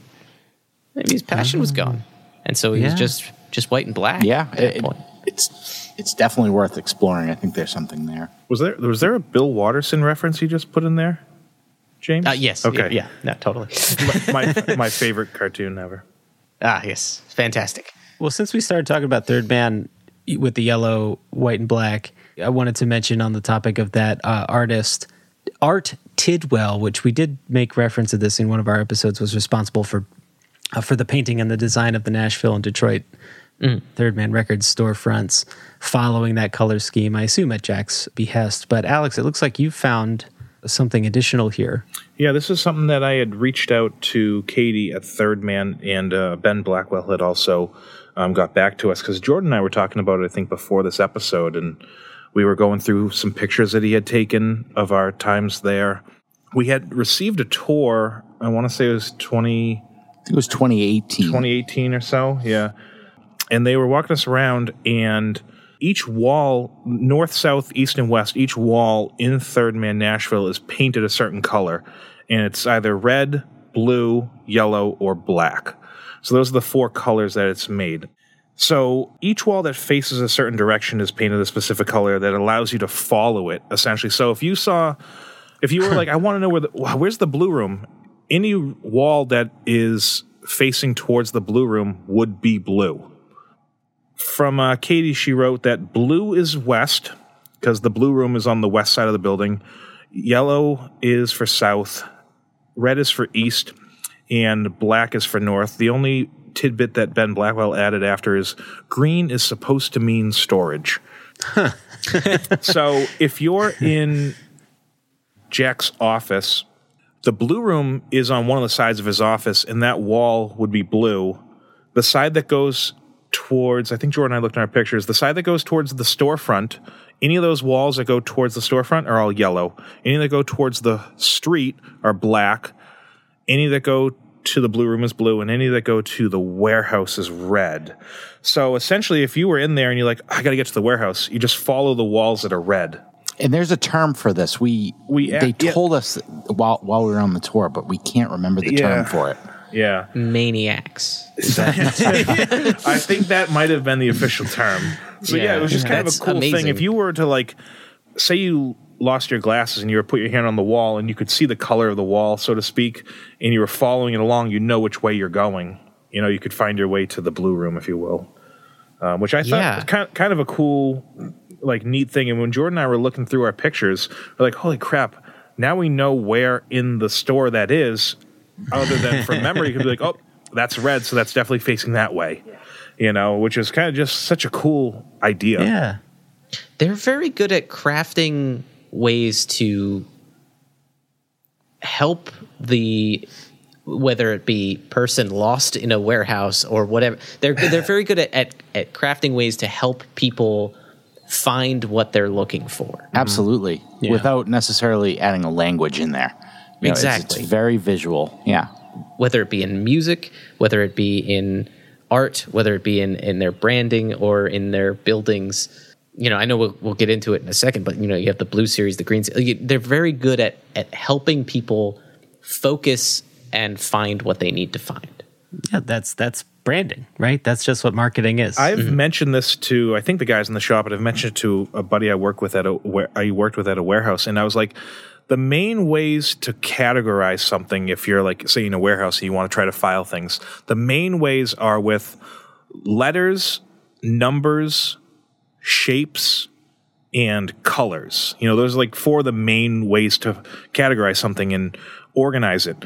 Now, I would say, you know, color, there's limitations because you don't have all these letters and numbers, but color is the fastest way, I would say.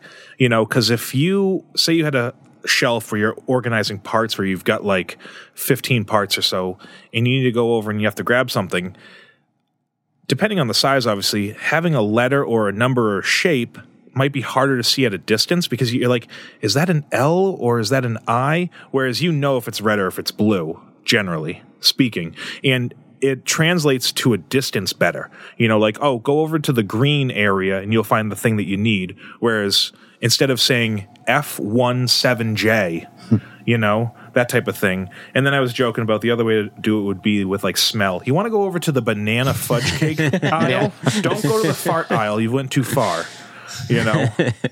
Right. But I always think that's how we do it in the shop as well. We color code everything by the pedal that it's come out. So like the bin is that color, and then the drawers are that color, and then the shelf where it goes is that color. So we kind of take the Jack hat on that approach of like, oh, if we come out with a pedal and it's blue, the parts are in the blue area. It goes on the blue area of the shelf, and then the artwork that Jordan designs around it is blue. So like we kind of keep that Jack hat, if you will, about that. But I would definitely, when it comes to organization, I would say color is generally one of the fastest. It's also universal. Right. Anybody can appreciate it. I know numbers are too. Well, it goes to that. Well, yeah, but you still have to be able to know the numbers. People can see colors and know that these are the same. Immediately associated. Yeah. Right. Whereas if you see a symbol, you might like a number 4 might not read to you if you're familiar with another form of the number 4. Yeah, I mean, it goes back to that distill kind of mindset of breaking things down into its simplest forms and making it accessible to everybody. Mm-hmm. One quick thing while we're on Third Man and yellow, black, and white. When we were having the final meeting with Jack for the Triple Graph, we had brought him both versions, the limited edition enclosure and the standard one. So the limited is yellow and the standard is black. And at the time, the limited edition was just all yellow and we had black print on it only. And with the standard, it was just kind of inverted. So black with yellow print. And one of the things that he had said to us was, is there any way that we can integrate white into this? And, I was like, sure. So I made a couple renderings, sent them back and forth, and we ended up adding white to both of the enclosures. And it's so funny that we look at this now and we look at like old prototypes and stuff, and it's like night and day just by adding that extra color. They sucked. The old ones oh sucked. My God, it was so bad. So what I ended up doing is transferring that to like the box, the book cover, everything has 3 colors on it now. And it's so funny because at the time we were just so uber focused on getting the sound right and making sure the mechanical aspects work. But he saw this thing as a whole, and really, really looked at it kind of from an outsider. And just that simple integration of that one color really made everything pop. It kind of felt like it was in the 11th hour as well. It's almost it was like 99% done. And it was one of those things where it's like, what if we add a little bit of white to this? And it made so much sense. Yeah, because we brought them and we did that picture in the Blue Room January, right? January of 2019. January of... No, it was 2020. 2020. January of 2020, we did that picture in the Blue Room that's in the book and everything. And at that point, Jordan's art for the box and for the pedals themselves were literally just the black and yellow inverted color scheme. And when we had got back home, Jack was essentially like Jordan said, can we find a way to add white? So he primarily kind of racked his head on it, and I was making some notes on stuff. Because the thing is, when you have a yellow that's pretty much like run-of-the-mill, when you think yellow, that's kind of what Third Man's yellow is. It's not like a Dijon or an ochre or anything like that. Like adding white onto black, cake. Adding white onto yellow can be difficult. Yes. Without strokes and having black surround it. So Jordan adding that on there, it's funny, like he said, you look at the old ones and they sucked. Yeah. We always make the joke, like, what were we thinking? Only having 2 colors. Of course we needed that third one to bring everything out. It was so simple, but it was so perfect. And it was, again, a nice example of Jack being hands-on with this, Yeah, absolutely. For the last 4 years of it. And, not just going like, yeah, my name's on it, do whatever, and that was the cherry on top. Yep, that feedback was definitely monumental, and I think tying everything together finally, it was a really nice touch, so kudos, Jack. Nice. You did it, Jack. You did colors. Well, I wanted to just, before we move on to the last one here, to mention you were talking about it's like a pure yellow, right? Mm-hmm. It's like James and I are both visual artists, or I was, and still have some knowledge of how that works. And I work in CMYK, in print. And if you were to call that yellow one color, you'd say, Y100. Like it's the purest form of it. And it is just that color. There's no mixing going on there. It is very, very, I know that's literally the definition of a primary color, but It's the Y, right? Of Y? Of CMYK. Right, the Y of Y. It's just the full 100 there. But we'll move on to the full C. The cyan. Cyan 100. In Jack White's solo era, his color scheme was blue, white, and black. And this gave a distinct look from the other Jack projects. And his touring band was all instructed to dress in blue in some capacity, blue, white, and black. They could wear whatever they wanted, but they had to wear that color scheme, the lighting on the stage, the music videos for the most part. Although going back to that YouTube video, which again was quite insightful, they do point out that there's the Freedom at 21 video where there's the bright green car that's zipping around the otherwise blue landscape, which is kind of interesting. Very interesting. I'm glad you brought that up. That's something I caught pretty recently. I was checking it out. And yeah, they definitely deviate away from it a little bit, but it's striking. Maybe it's supposed to be jarring. Yeah. It could say something about the mixtures or something. But yeah, that's the last of the primary colors. And yeah, that's the Jack Solo scheme. It's Jack Solo project if it's blue. All the vaults, the albums, they're all blue. One of the things that sticks out to me when I think of Jack Solo is the blue Eddie Van Halen guitar that was most recently used on SNL, and we got to see that on one of the tours that we got at Third Man. Yeah, the Wolfgang, right? Yes. Yep. So it's really cool. The built-in kill switch button is blue. The pickups were blue. I think the body was painted black on the version that we saw. But yeah, it was really cool seeing that kind of having the blue integrated in there. And it's also interesting seeing him adopt blue during that era or this current era of Jack, which did incorporate a lot of country influence in general, and so which has some somber notes. And obviously, blue is a color associated with sadness. Elvis had blue as one of his main colors, so it's interesting that during this act that had a lot of country influence, at least in the first two albums, less so in the third, but kind of focused on blue. Mm-hmm. Well, don't forget, James. What's done is done. Ariel still quotes that all the time. That's the only Jack White she quotes is something from Boarding House Reach. It's weird.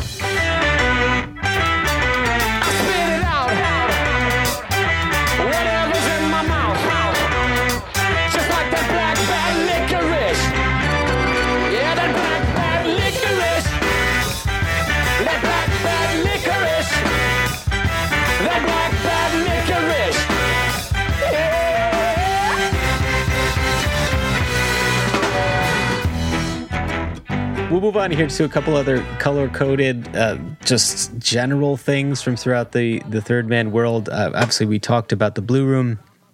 It's the house stage at Third Man Records in Nashville. The Blue Series singles, which we detail when we went through and did a review of the Blue Series singles book that Ben Blackwell put together.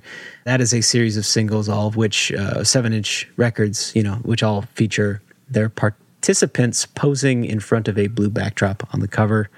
So those are color-coded, and boy, when you're hunting for those in a record store, it's easy to find them lickety-split because you can see them from a mile away. Yeah. And it's actually quite helpful in a 45 box when you're, and now I haven't dug through a 45 box in a calendar year, but I can tell you when I was doing it, everybody else got their grubby little mitts over other things, but when I spotted that blue one, I went in there. I dove for it, baby. I wonder if the vinyl that's for the Blue Room is facing towards the Blue Room at the storefront. It'd be interesting to go up to the like one of the cashiers, be like, "Hey, wait a minute, this isn't on the right wall. Yeah. This is a password." But actually, yeah, you have to push up the glasses when you do. James, I think you had mentioned this one.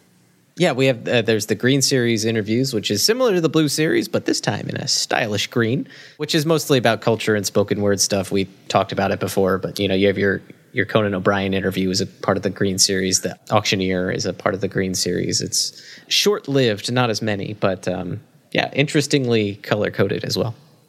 That's right. And then Olivia Jean Her color scheme could be interpreted as purple or even pink sometimes, but I've seen it written as plum, particularly when that first solo album, Bathtub Love Killings, came out. It was described as plum because there was a plum series of records released that had purples hued over, or it was like the records themselves were like plum colored. I forget what it was. And then in addition to the Olivia Jean Plum series, there was also the Karen Elson had a peach series, which it was like rose petals, right? It was like pink rose petal type of thing for her album release. So occasionally other third man acts will be given a color scheme, or third man projects will be given a color scheme. And so it's not unique just to Jack projects. And then we have a collection here, that we can just kind of go down the list of a little bit. We don't have to spend too much time here. James, do you want to just roll through these? Yeah. So, there are songs throughout Jack White's career that are kind of color-centric, but obviously none as much as the White Stripes kind of were. And the Stripes, in general, reference color so often in song and title. But interestingly, that when they reference it, it usually keeps in with the red, black, white color scheme that the Stripes are known for. We have Jimmy the Exploder, which we've talked about previously, but this is from Stripespedia.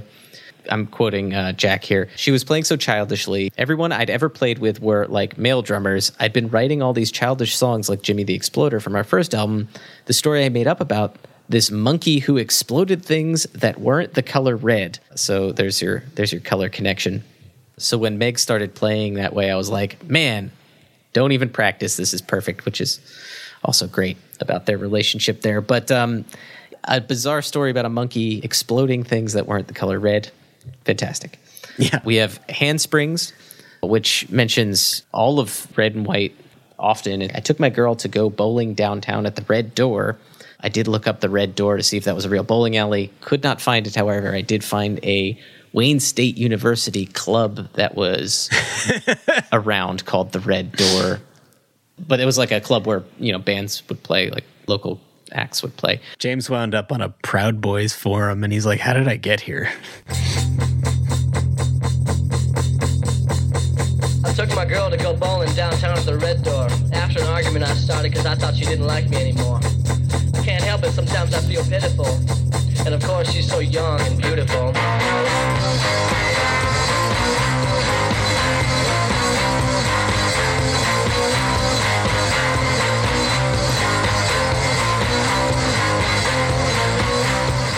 It continues. I could see his face, white flowers. I dropped my red bowling ball through the glass of the machine. So a lot of references to the red and white in there.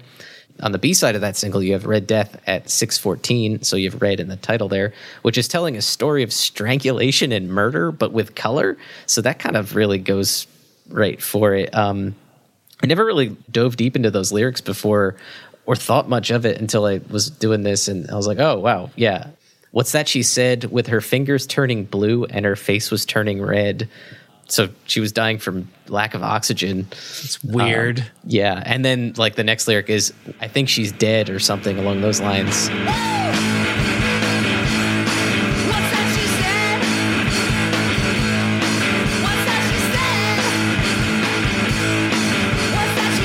With her fingers turning blue and her face was turning red.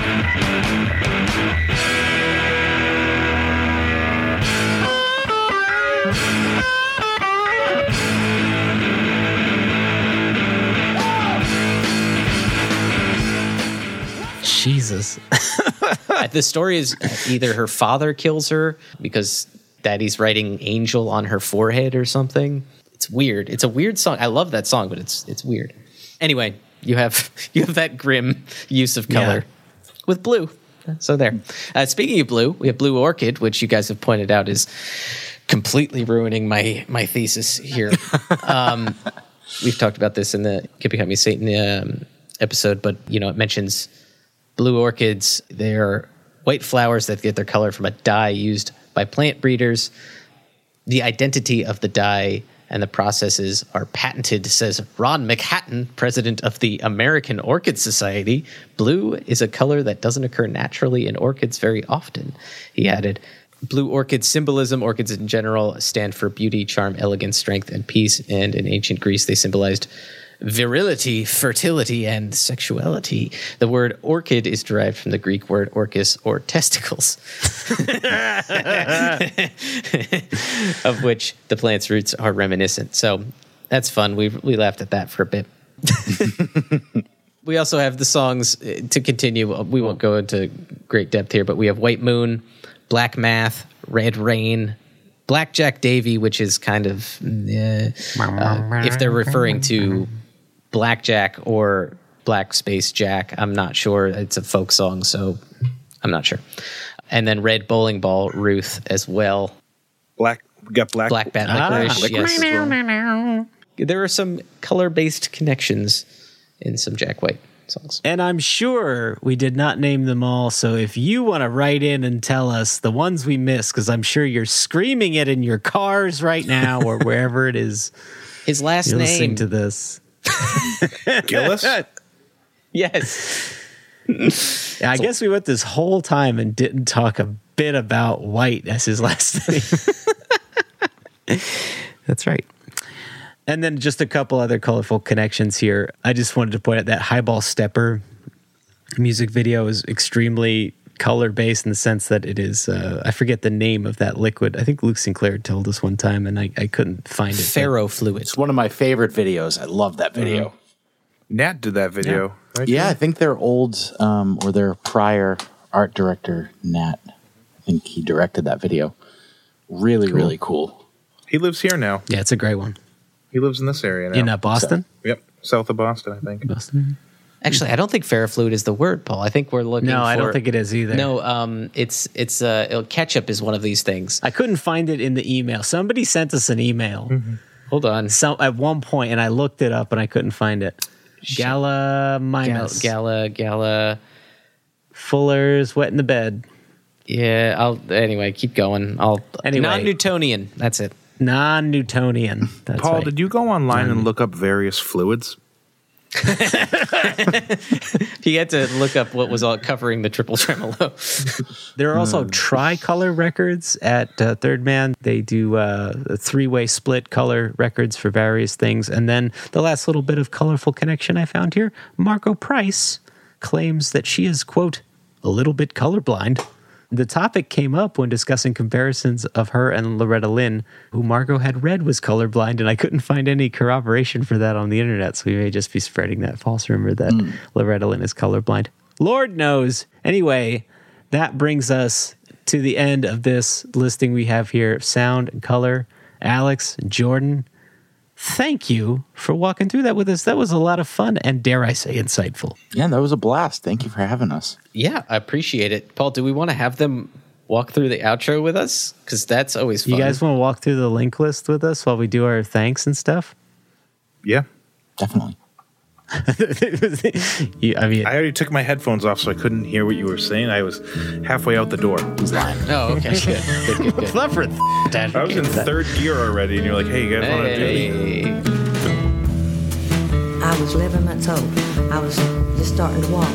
And Daddy always kept a big stick behind the door just in case somebody was to come in that was drunk on moonshine, and Daddy had to do something about it. And this woman, they called her Old Aunt Lloyd. She come in and she was telling Mommy about her husband she thinks is going out with this woman in Paintsville. So she reared back with that big stick showing Mommy how she was going to meet this woman. So we have some Patreon patrons that we'd like to thank.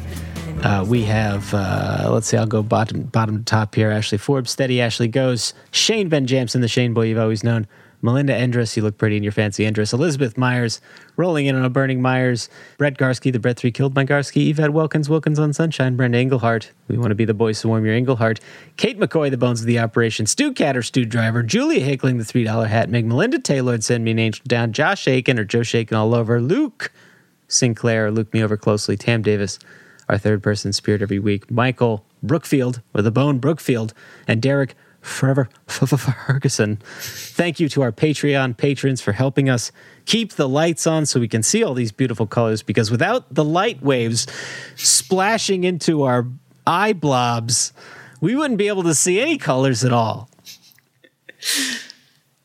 But if you want to see some colors, you could also do so online in a number of ways. You could do so on our Facebook page.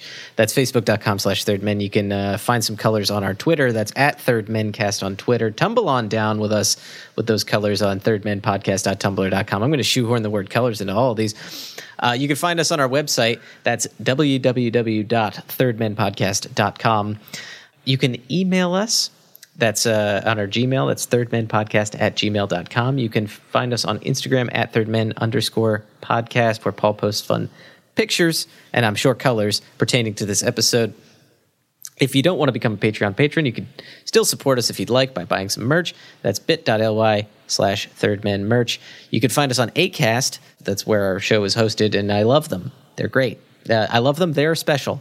You can Acast is like James's Letterman box. Now you have to keep it. That's the worst part. Yes, no, it's my triple tremolo of my heart. You can find us on YouTube, where occasionally I'll do some visualizers or fun animations. That's youtube.com/c/The Third Men Podcast. You can find us there, or just search Third Men Podcast. You can rate, or just search for that video in colors on YouTube. I hear it's great. I haven't watched it, but people keep asking me to. You can rate, review, and subscribe in a simple way by going to rateus.thirdmenpodcast.com. If you give a 5-star review of literally anything, you could just say, you could quote John Locke incorrectly and give 5 stars, and maybe we'll do something for you. Yeah. We'd also like to thank Jack Fay for our guest edits this week. Thank you, Jack, for editing the episode. It turned out beautiful. You did a fantastic job. And Copper Sound guys, where the could people find you? What's that about? Where are you? We're not on the internet. Not on the internet. Yeah, don't You have to write Get into him us. off. Yes. Get him offline, Paul. By carrier pigeon. Yeah. You can find us at coppersoundpedals.com, Instagram at coppersoundpedals, facebook.com/coppersoundpedals, and Twitter, which does not get much use, but, we're trying. It's at coppersoundfx. Nice. Is anything else coming down the pike for Copper Sound, or are you guys just going to be toiling away in your shop on that next 1,000 orders for a while? Probably that. Swimming in them. Yeah. Yeah. Yeah. It's gonna be good though. We finally got really a system down that we're comfortable with, where we can, we're trying to bust out 25 a day, which is full from the ground up. So there's a lot of prep involved with this build, but we're making them, and we're very grateful, and we're thrilled that everybody's perceiving this really well. Nice. Awesome. Well, if you guys out there can get a hold of a triple graph, do so. It's really fun, and the book and stuff is gorgeous as well. You guys did an amazing job. We did actually in the book focus incredibly hard on color. Yeah, that's something that we didn't really mention, but anytime there was like a text bubble about something relating to the racks, it was either green or copper. If it was relating to Third Man, it was yellow. If it was relating to like Jack, it'd be blue. Or like I said, the Jack hat, we kept that on. So, so that was fun. It was nice living in that world. I'm sorry. My tea is ready. I have to go. Yeah, I was gonna say. Sorry. There's a loon. It's a going off in my house. Is that? I have my teapot connected to a tremolo, so it does that like. It's probing. Yeah. Ariel for Christmas from a work exchange got a bird clock that every hour. Oh no, It's That's great awesome. for podcasting. That's amazing. It scares the out of us every hour. I bet. I didn't hear it last time. Or at 12. Yeah. man. It went off, did and it? Paul's gonna have some fun editing that. There is, and I hope this hasn't been picking up on my mic, there is in the apartment directly behind me what appears to be a teenage slumber party happening. Oh, no. Where there's a lot of giggling and shouting, and I think boy talk. I think a loon might be going off in there. Yeah. Who is Bradley dating? Yeah. He said what? This is LA, so probably they mean Bradley Cooper. Yes. This is really weird. Like, I can see humans, and that's how close I am to this window right now. It's really creepy. And they're just seeing you stare at them. Right? Yeah, who's that? Who's that white male? He's Yeah. 18 to 35. Look at everything. All right. We end every episode with I will be looking for a home inside the color spectrum that is bouncing off of an object and into somebody's eye blobs. And I will be looking for a home inside the triple tremolo. Waiting. Just sitting there waiting. And you guys? Where will you be looking for a home? I'll be looking for somebody to share it with me because I'll be alone in my home. Hey. Alex took mine. Yeah. That's pretty good. Well, you have to have one. Insistent. I will find myself at the shop. And that's all I have In to a say. cardboard box. Yes, in a And you may find yourself in David Letterman's box. And the days go by. I'm sorry. I David always turn our Letterman. talks around into some kind of something. This has been fun. Bye, everybody. For more information or to contact the show, visit thethirdmen.wordpress.com or email at thirdmenpodcast@gmail.com. Also visit @thirdmencast on Twitter and search The Third Men on Facebook. See you next time.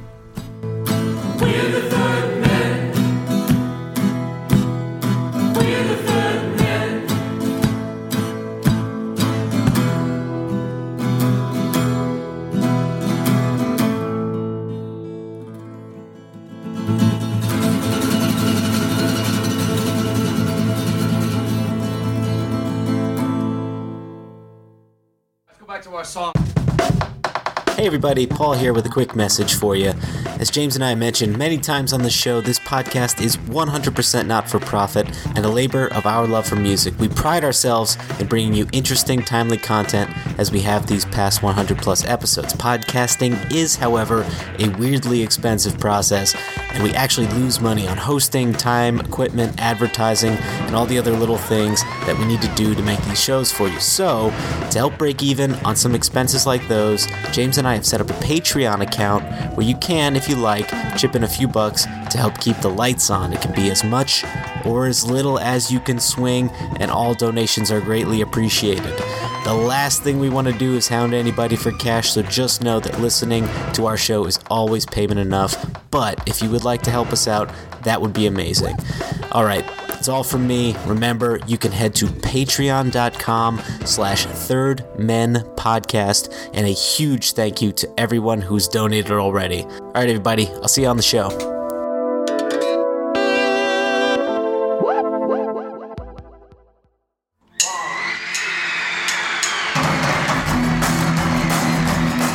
I'm John, I'm Paul, I'm George, I'm Ringo. And I'm Wayne Kaminsky. You are all invited to join us on a magical mystery trip through the lives of the Beatles every week on the Yesterday and Today podcast. This show details the chronological journey of the world's most famous band, using music, interviews, and rarities collected since the debut of John, Paul, George, and Ringo onto the world stage. We're a fan-made production, and we're available now on iTunes and wherever you find your podcasts. So sit back, relax, and download the stream. We hope you will enjoy the show.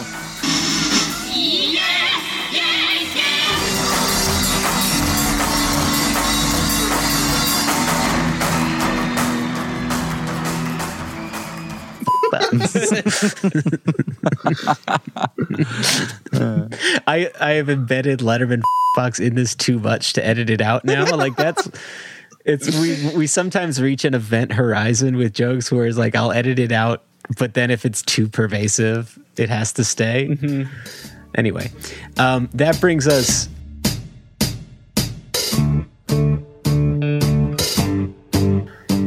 Moonage Daydream by David Bowie. Moonage Daydream by David Bowie. Moonage.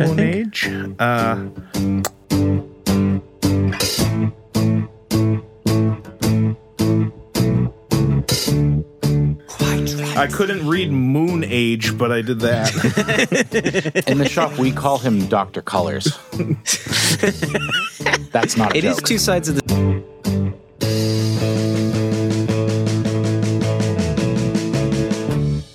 Theo van Doisberg. Doisberg? I think it's Doisberg. How did I get here? Close. There was it's very close, but that's not for the podcast. There was a White Panthers Association, or it was like some dump like that. Anyway, I was on my work computer, so I got. Anyway, it.